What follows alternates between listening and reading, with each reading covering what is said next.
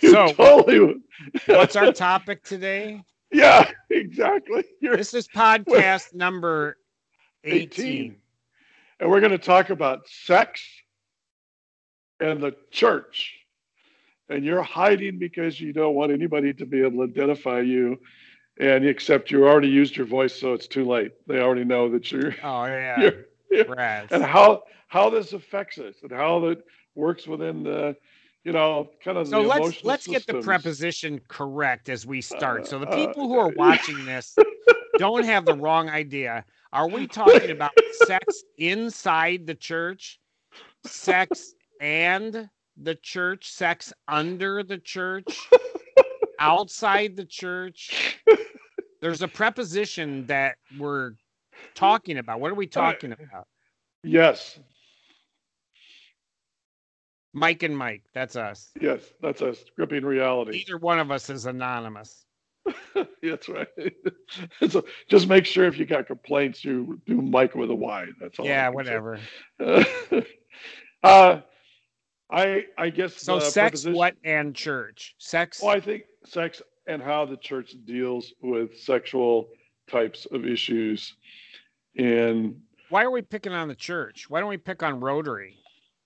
uh, Uh, because lose no, pounds sensibly. Mothers losing pounds. Why don't we? yeah, Why yeah, the yeah. church?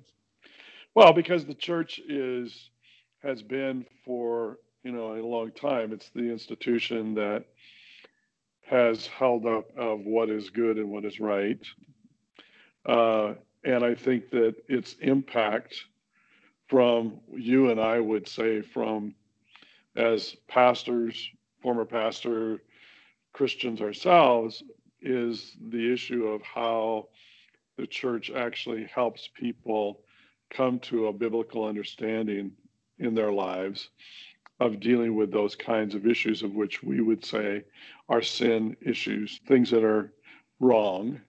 Uh, but it's the practice, What makes it's the them wrong? how. Because the church says so. That's a good question. Why do you say that? Or I'm do you asking say a that? question here. I'm not giving any answers. I know. I'm standing I on the mean, sideline. I'm oh, over on stop. safety.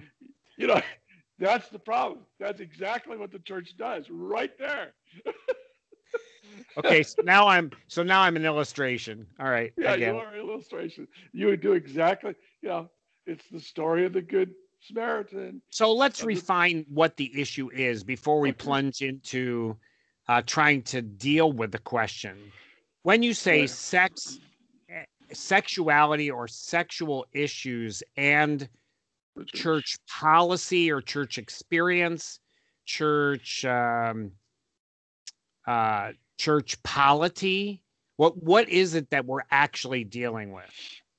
Where's the failure when you think of something sexually as a failure? What does that mean? Um, I mean, we've had a lot of conversation around these types of issues as well as sex, but in the context of how the church responds to difficult things and difficult life issues at that level, um, I think you could have the same type of observation and argument for mental health issues within the church. Is the church, and I think it's, I'm going to say from my experience, I'm going to talk. I mean, I'm talking more out of the sense of the evangelical type churches that are out there, and to be blunt about it, a lot of people don't understand those churches because they are on the outside and they don't, they all they get is sound bites and which are never positive. And just so you know, we're not going to try and explain what the evangelical church No, we is are in this not. No, podcast. We're going to no, we are save not that going for to do podcast probably 350. So that. stay Exactly. tuned, but it's coming. Yeah, no joke. So So keep I going. We're think on 18, so we got a long way to go. I know. So I think the dynamic of knowing how and what and the response to difficult issues in the church. Uh, I What mean, the makes them same. difficult? How are they a difficult issue? Well, let me give you an example that maybe it clarified just a little bit. Okay, an Is that example is going to get us up on the table, but then we have to shuffle the stuff around to figure out what we're talking yeah, about. I Go know. for it. Give me the So, illustration. well, let's look at how the church, the evangelical church, I'm going to use that term, dealt with the issue of divorce back in the 50s, 60s, 70s, 80s. Catholic Church did it too. So did, I Right, mean, everybody did. right. But So there was a so trend. what's the illustration? What The are you transition, talking the about? transition is that if you were someone who was, excuse me, involved in divorce, you got divorced, it was go away. We don't know what to do with that. You were treated as second class citizens in the church. And then that slowly changed and they developed ways of helping and trying to work through blended families and help people through, the brokenness of divorce and all those kinds of things. So now today, in most churches, evangelical churches, there's a lot of times there's a whole system that's put in place to help people navigate all of the woundedness and those kinds of things that have happened. I think that for some reason, So how does that relate to the issue of sexuality and the church? What's the issue at stake there? Let me put into words what I hear you're trying to fish around in the pond to catch something. The people the people who comprise kind of the moral standard of the church, be that the originators or the bishops or the elders or the pastors or somebody establishes what is a standard to which right, others are going to be held. When right, someone violates that standard, the question then is, what happens from the point of view of the organization and its members? What happens with regard to the person who violated the standard? And right, so when we're talking about the issue of sexuality in the area of marriage and divorce, there was some kind of a standard that a person may be able to find a Bible verse or a biblical foundation for that says our church or our system says marriage between two people is the standard is until death parts the couple. Nothing right, else is adequate to end a marriage. So right, when a marriage dissolves because one person is divorced or both people divorce or they have sex outside of marriage or they choose other partners or whatever it happens to be, anything less than death violates the standard. So the question then is, when someone has not lived up, we haven't determined if the standard itself is right. All we're saying is that the organization holds a standard. And sometimes that is a dispassionate standard, and sometimes it's a passionate standard. There's a lot of emotional energy that goes into it. So when someone violates the standard, breaks the rules, what happens? And I think you're transferring that concept over to mental health issues. We have right, a standard right, of mental health, and not only what is correct mental health, but right, what are you allowed to talk about and reveal within right, the organization. So when someone violates the standard, what does the organization do? And what does the person who violated the standard? We're not saying if the standard is right or wrong. What we're saying is there's a standard, and in right, evangelical churches, there is one kind of standard varying from church to church, organization to organization, even local body from local body, and sometimes even within the history of that local body from one age to the next. Who the pastor is right now, how the right, membership is right, actually comprised. So there's all kinds of variables. It's not a monolith. It's actually right, something that's got a lot of variety to it. So the issue is the organization has a standard and someone violates that standard.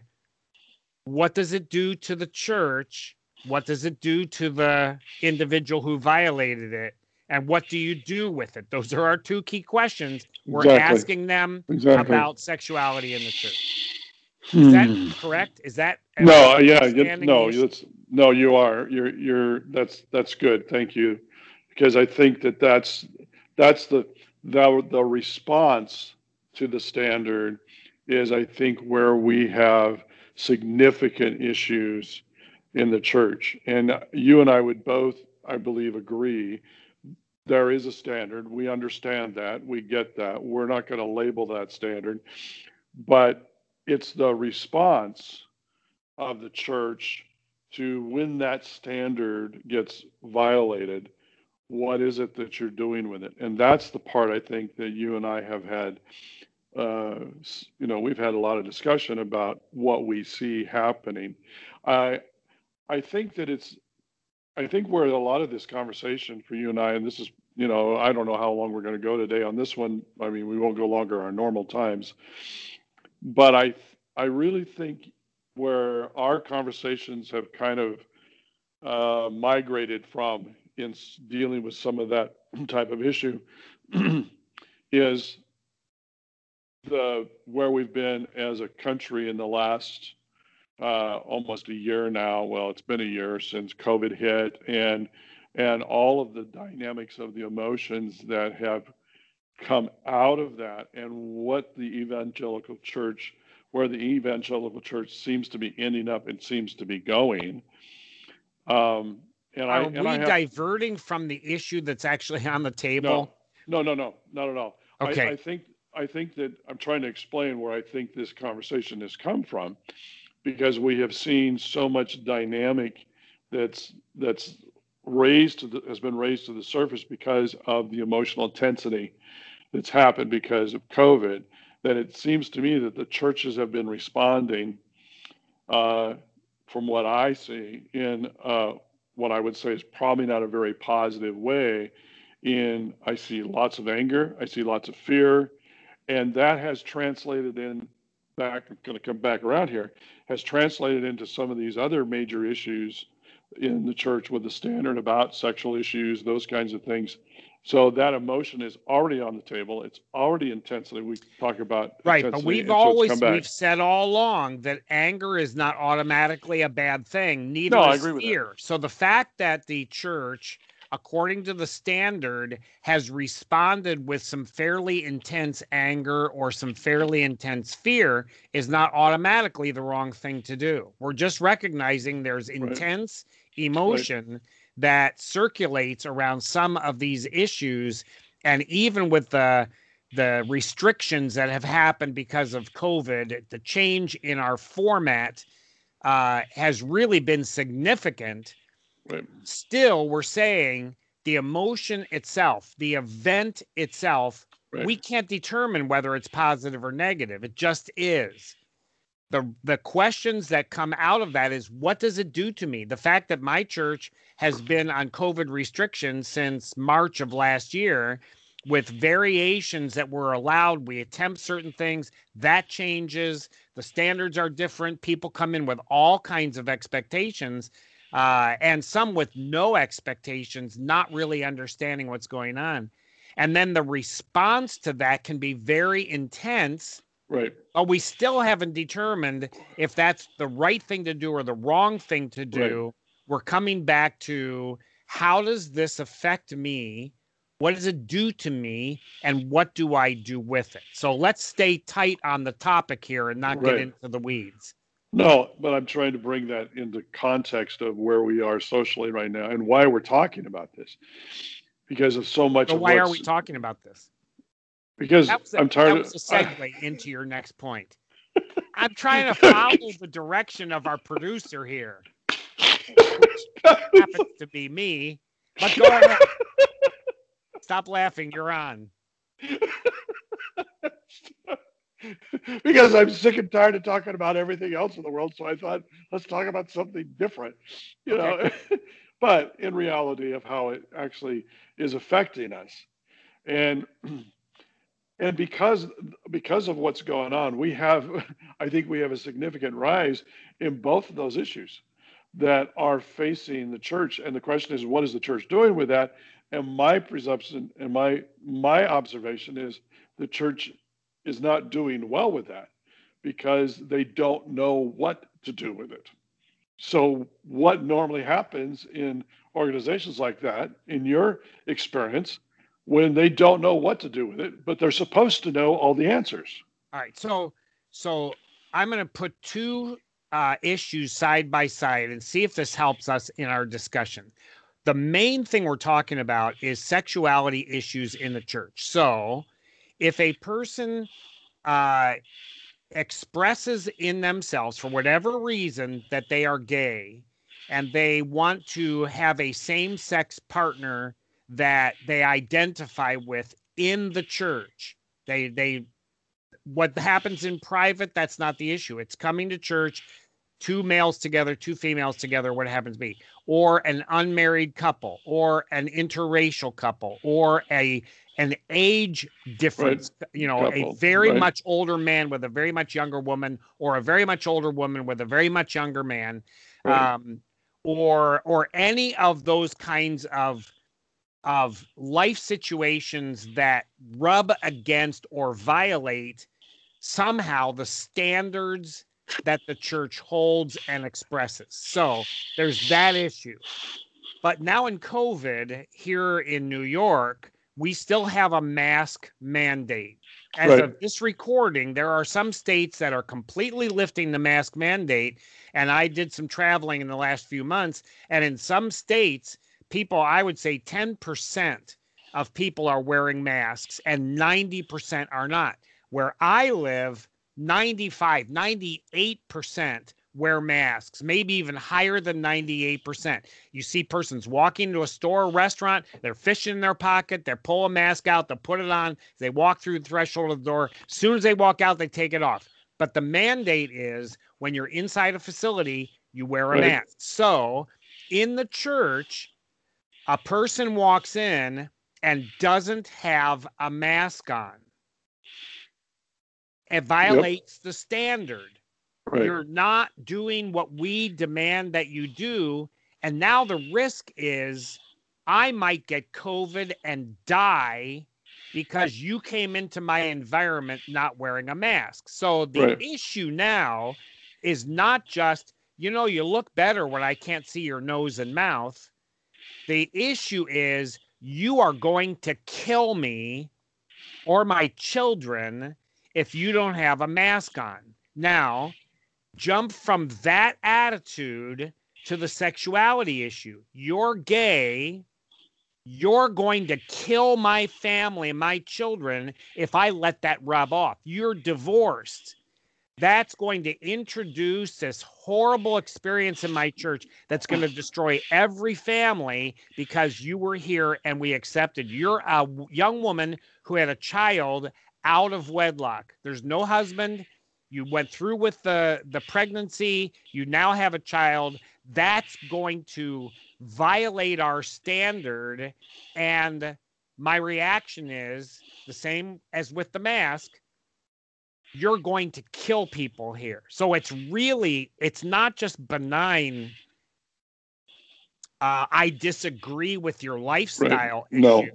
It's really staking huge, huge outcomes on that. Right? So now with the mask deal, we have an instantaneous and visible point at which persons within the organization can immediately judge or determine Right? something about another person. Right?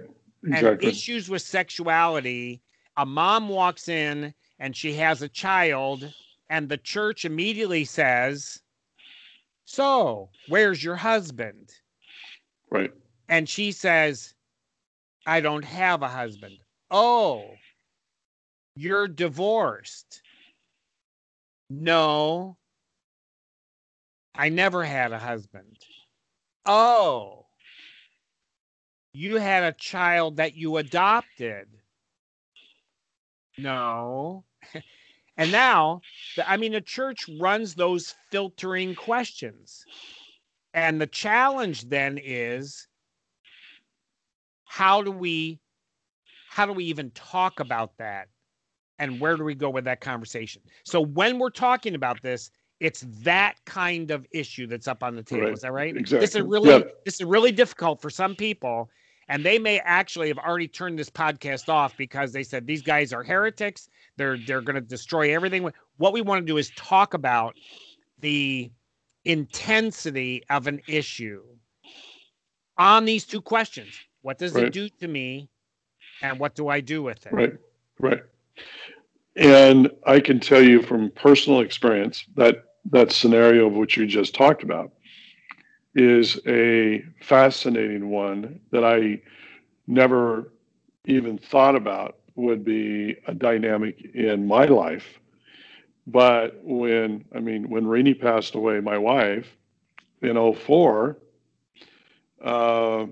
excuse me, in 7, 7, September 4th, 7, when she passed away, I never entertained that was that sequence of, if you will, diagnostic questions of where you are. And it's connected in the evangelical world, it's connected to spirituality of, if you have this, this, and this, and this, then you're a different place. I mean, that's how it plays out. Okay. So I've gone to, when I'm introduced into someone new or a group or whatever, I have somebody in my home that doesn't know me, for dinner or something. I've found myself that within a very short amount of time, as I'm, introducing myself and giving my story, I make it really clear that I'm widowed, that I'm a widower. Because when you don't, there is all of this uneasy kind of thing of wanting to go down that road of those diagnostic questions. Okay. I see all 5 of your kids on this big mural with their couple of, right. And so the unasked question is, where's your wife? What happened to your wife or the mother of your children? Did she go off with someone else? Did she run away? Her? Yeah. Is she in an institution because you didn't want to put up with her disease? And now, how do you ask those questions? Because in the standard of the church, the sexuality of an unaccompanied male or an unaccompanied female is going to be a violation somehow of the standards that the church and its members hold. Oh, you don't have a wife, but you have kids. Now we have an issue. That's very interesting. That's and that constantly is constantly, even though I'm, seen as an older gentleman, there's an interesting word for you, but it's, where's your wife? Well, she's so gone. In the circles in which you move, in the liberal, crazy, live for today because the world is going to fall into the Pacific Ocean world of the West Coast, did you ever wear a wedding ring? I changed it to the other finger. I wore it on my right hand. Why?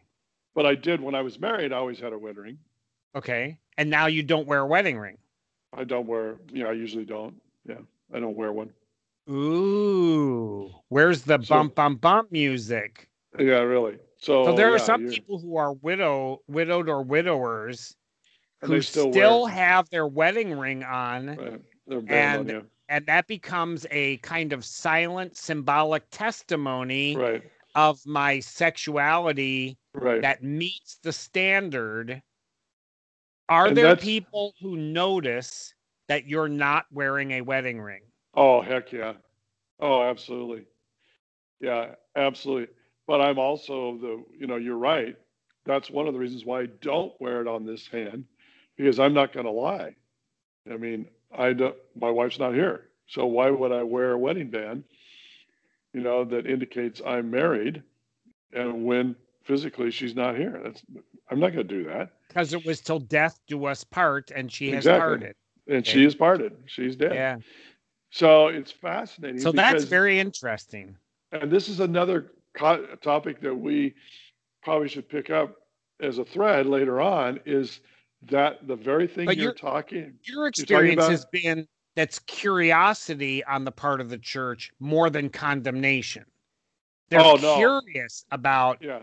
you have 5 kids, your wife died. Oh, too bad, so sad. I feel for you. I'm so sorry that happened. You get that. As opposed to the woman who walks in with 3 kids and she never had a husband, and she's got these 3 children with her, whether they're adult children or young children. It is not the same benign curiosity that you don't fit the standard, but it's benign, or sort of. And Well, she doesn't fit the standard, but it is by no means benign. yeah. Well, that's sort of true. Okay. So it's not necessarily true? No, because I was going to say this is another thread we should follow in another discussion. We should. And because we should, maybe. We might. We might. We will. Let's change it to we will. We will. We will. We will. We don't use need, should, ought, or must, folks. Just so you know, need, should, ought, and must are forbidden words in our podcast, and I personally do not use them. I cannot speak for my counterpart, who sometimes slips up, and on occasion, I won't say he always uses those words, or that I never use those words, because always, ever, and never, those are also words that are forbidden in our podcast. And there's different reasons for that. But nonetheless, need, should, ought, or must. So we should follow up on that. We could. We might. No. We will. We say we will. That's very different. But go back to what you were saying. I forgot what you were talking about. No, that whole that you're tainted goods because you're not whole, because you're not married. Tainted. Yeah. Damage. Tainted, damage, whatever you would call it. So you don't meet the standard. We want husbands and wives together. Exactly. And once you're a certain age, it really should be double digit. And if somebody says, so how long have you been married? And you say 13 years. And here's my 15-year-old son. Yeah. Yeah. Exactly. Calculations immediately. And so I've been married 22 years. Your son looks older than 22 years. Ooh. So that kind of. Oh, yeah. It's that too, right? Well, and so this also son follows. Is 6 months older than your wedding. Okay. I mean, it comes to that. We're talking about that issue. Exactly. Right? Exactly. But the thread we will follow up on is this issue that's a problem because of the singleness. So let's drop the fact that this mom walks in with 3 kids. Let's just talk about singleness, period, in the church is not accepted once you get to a certain threshold. At a certain age, right. Now the question is an 18-year-old not married in the same category as a 24-year-old not married, same as a 29-year-old not married, same as a 30-year-old. So as we start advancing, now there are sexuality in the church questions that arise. Exactly. You're 32 and you've never been married. Right. Okay, so we're talking about that standard includes that issue as well. Exactly, but that's gotten probably any answers at all. All we're doing is raising more problems. Well, that's all we do. This is your podcast. Remember, I'm not actually in this conversation. Just so you know, folks. Just so you know, this is his idea. You're the producer. You don't get to do this. You don't get to throw me under the bus like that. Okay. All right. Well, let's keep going. We got to come up with something valuable. Otherwise, people are going to turn this off. Oh, that's really true. If you have a question, by the way, write an email to Myke at Gripping Reality, spell it with an I or a Y, Myke with a Y, Myke with an I, and send us issues and questions and rebuttal, and join the conversation. We really like that. But anyway, keep going. Well, so we come back to, we will come back to this issue of how the church responds when the standard is violated, because that's really what we're talking about. And my contention is that some of the problem, and I think where we get the intensity, not that it's necessarily bad or good, but I think it can be very damaging if we're not careful emotionally, is that the church doesn't know what to do with significant issues, sexual issues that are so charged in the church right now. The church doesn't know what to do with. Well, I'm going to disagree with that, because a lot of churches know what to do with it. Condemn it. Drive it out the door. Okay, you're right. Drive it away. Keep it away from us. This is totally wrong. It violates God's standard. Right. We are champions of God's standard. You're not welcome here. Right. Which is why one of the reasons why so many people who, I have no way of sociologically, you would know back in the 30s what percentage of the American population had sexuality issues that violated the standard of the church. Now, we can't say it was really low, but it was really hidden. So let's just guess it was 50%. No. That people had extramarital affairs. I mean, obviously, children were born. There were prostitutes around the world. Right. There always have been. There have been gay people, and so on and on and on. All those issues are always there. So let's say 50%. Now it's probably 90% that have experimented, have had unmarried sexual relationships, sequential people, monogamous relationships, on and on and on. But it's probably 90%, 95%. I mean, we have no way of knowing. I don't have any way of knowing. But it's significantly greater. And so the contention of those who are not churched people, they're either believers who don't go to church anymore, or they are unbelievers who don't go to church. Because both categories there's churched versions of both of those too. There are believers who go to church, and there are unbelievers who go to church. Right. But we're talking about the unchurched.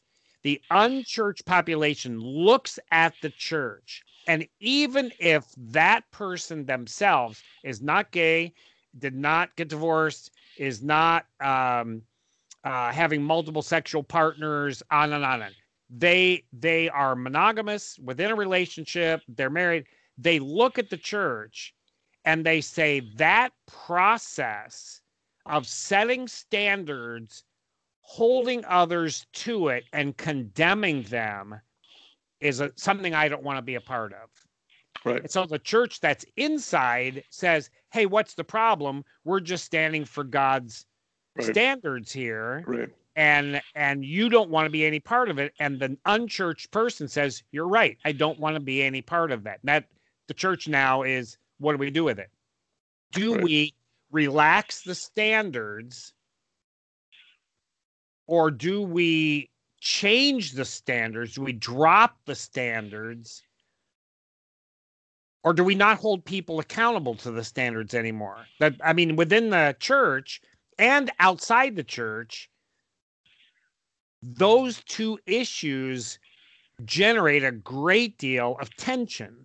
In families where the mom and dad or the grandparents still go to church, and the kids or the in-law, the son-in-law, daughter-in-law, the grandchildren, cousins, whoever, don't want to go to church, that can create significant tension that can even be destructive in families. Mm-hmm. Or it could be benign. You don't go to church. I'm no big deal to me. So now we're looking at that issue regarding sexuality issues in the church. Or I would say there's also another one that would be my preference. If the standard is right and good, and you believe it is, then my job and responsibility is to figure out a way to be able to have that kind of relationship with an individual to help them understand the whys, understand the standard itself, the outcomes, the consequences, all of those things without condemnation, without being, I call rolling up the newspaper and whapping them on the nose, without doing man shaming, but that takes what? That takes significant amount of time, energy, and effort that can't just be broadcast on social media, can't be stood up in the pulpit and yelled at on a Sunday morning. That takes an attitude that is one of grace, which people go, well, you're talking about grace, that's so wimpy. It's like, you don't understand grace if that's what you think. I mean, you and I were having this discussion earlier as you're preaching through, the 5 series of what grace looks like in the stories, in some of the stories in the Gospels. And I think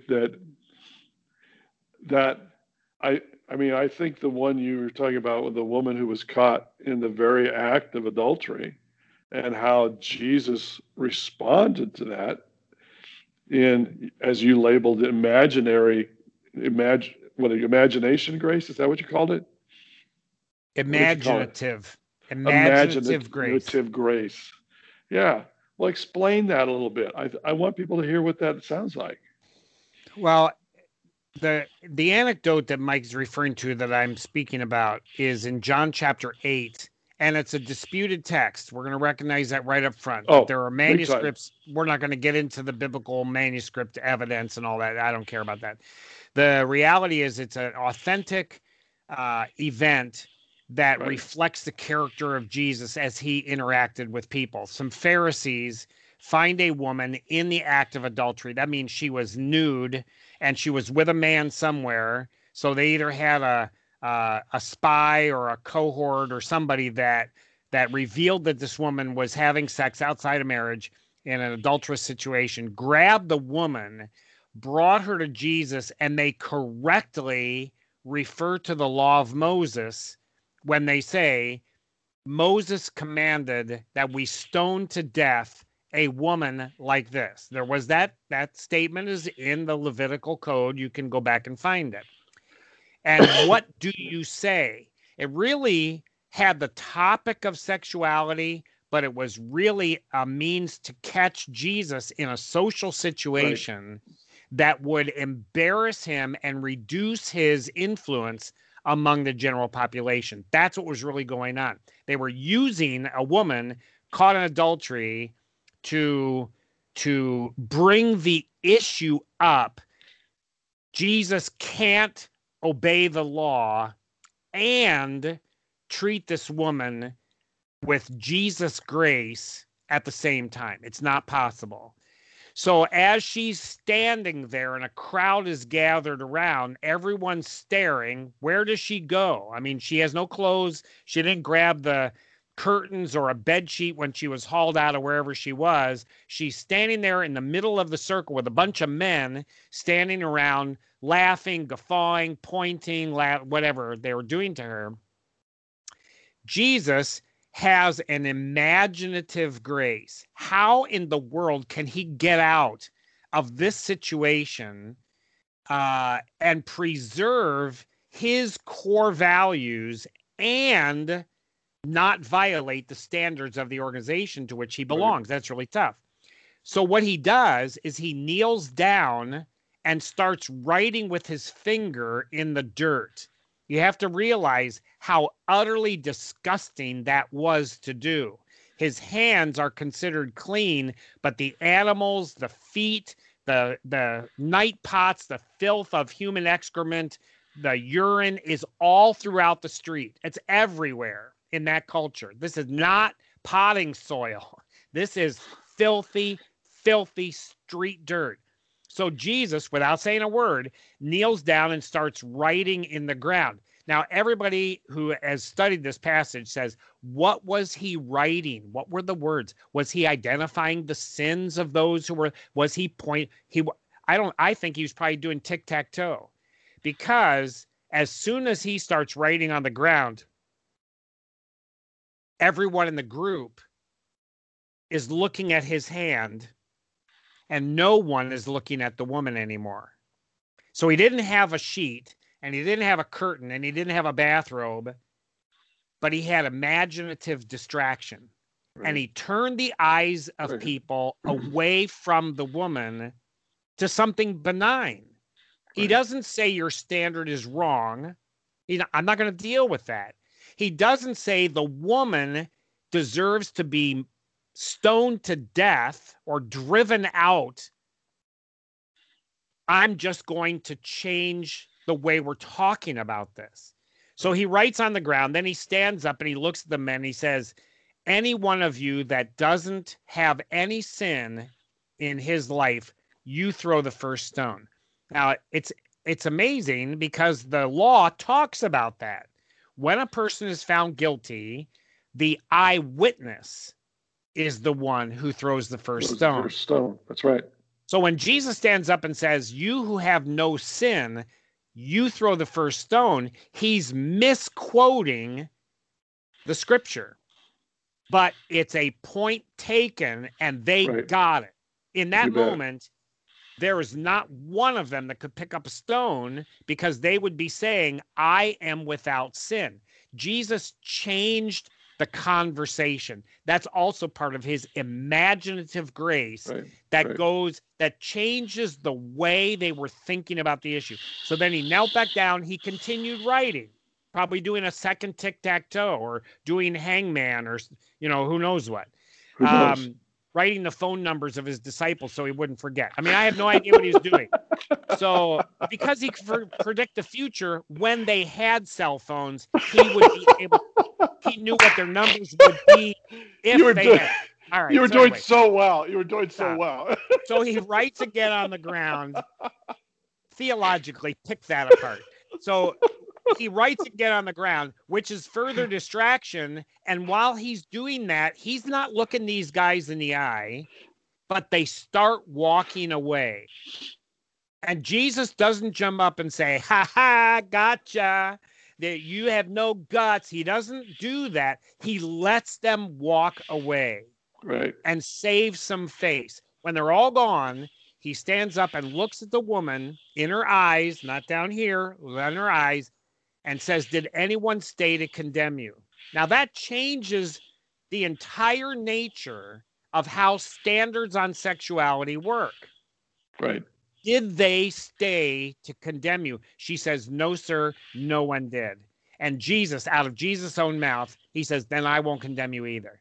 What? Just because nobody else condemns? He's the only one that has the right to condemn. He's the one that didn't have any sin in his life.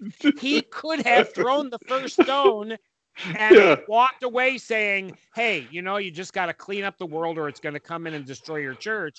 Jesus wouldn't do that. He changed the conversation. Exactly. So when we look at the issue of standards, is it right for the church to have standards? Sure. I don't have a problem with that. What happens when somebody comes in that violates those standards? What Jesus did is he changed the conversation. Right. And he used imaginative grace because the value of that one person was higher than adhering to the standard. That is an incredibly challenging issue on all of these other matters that we're talking about. Right. And what's fascinating about that, and I love that story, and from many standpoints, but it's interesting also in that story, it says the oldest to the youngest, they left basically in that order, which if we are applying that in the dynamic of what we're talking about in the church, what does that tell you of what happens so many times where they're not changing the conversation. They're wanting to hammer them, wanting to make it, so one of the things that I know you know this, but that I work with a lot because I'm actually back in school working on my master's in sexual addiction. Um, I work a lot with a lot of young men and the issue of pornography and, to be blunt about it, masturbation. Um, that those issues are things in the church that it's one of those things is that we don't talk about that. We drive it deep because it's one of those things that I think, we don't know what to do with, but we want to try and say it's not that bad of a thing. You say sociologically what was going on from the 30s on the way up. Well, there was a totally different uh, cultural, if you will, normative that was going on before the 50s until the 60s hit us. And so there was less, it was probably hidden more, and I'd have to go back and look at, some of the research. But when you talk about issues like pornography and the church wants to act like it's not that big of a deal, um, because I think they don't know what to do with it. It's the same thing. They don't know how to change the conversation to be able to get to the root issues of what's going on. Some of the research that I've looked at that has come through in the last year, and these are these are the reputable people out there that are doing this work.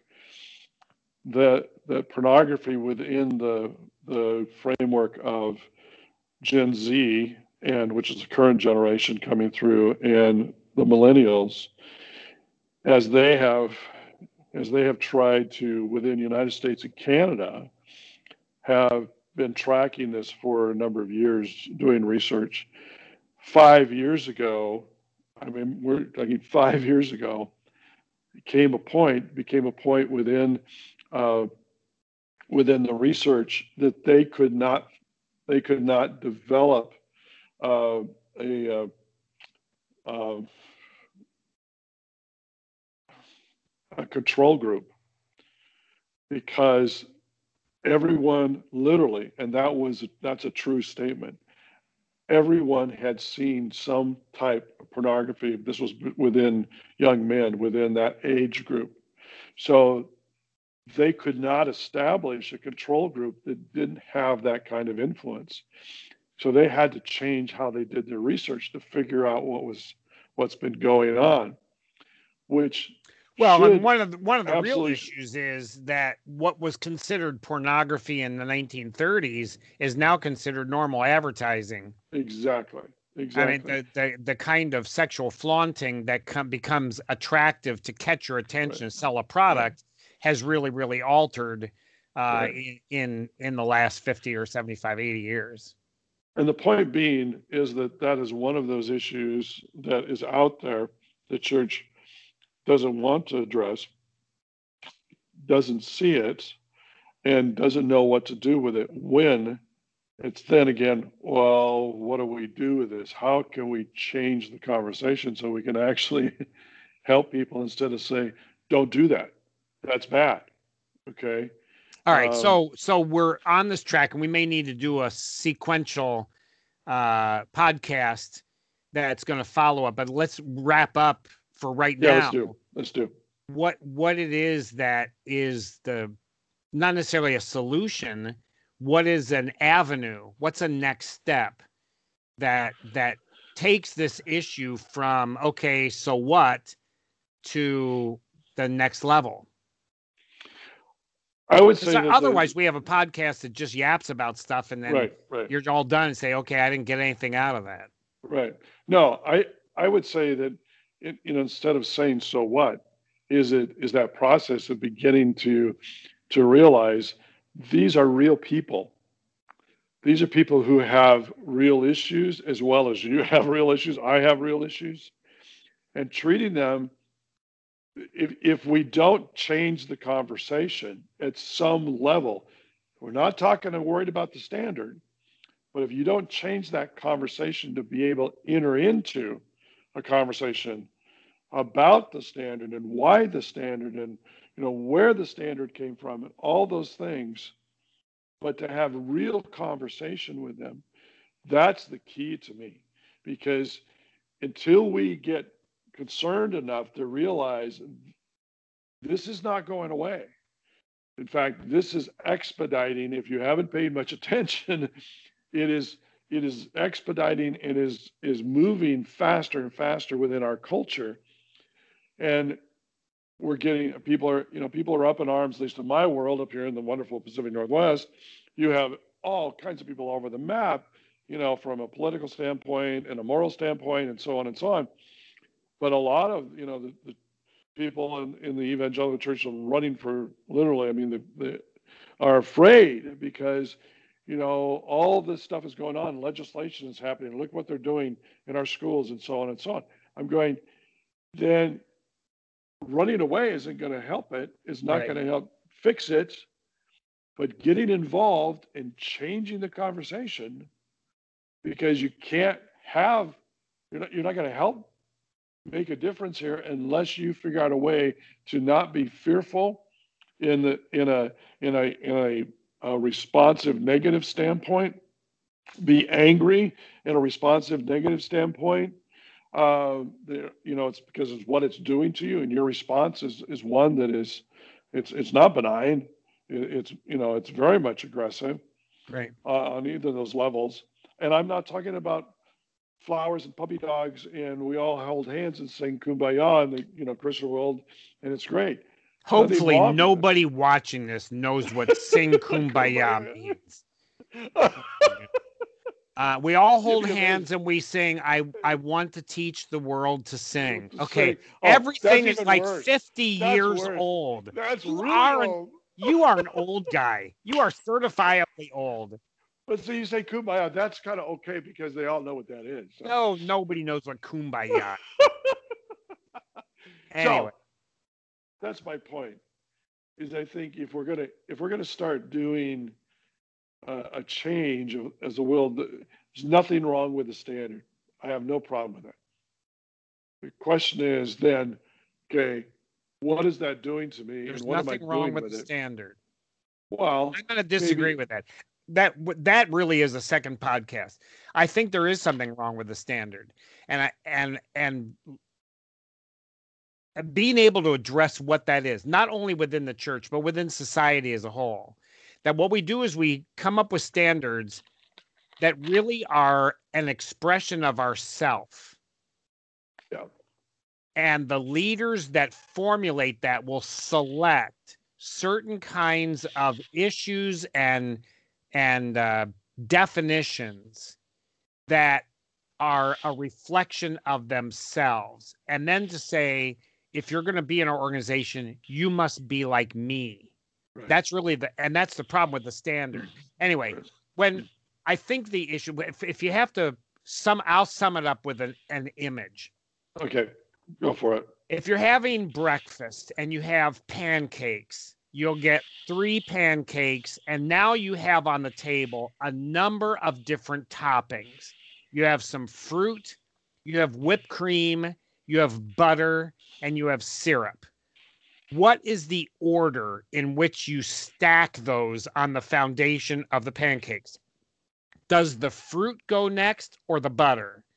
Does the syrup go directly on the pancakes and then the whipped cream on top and the fruit on?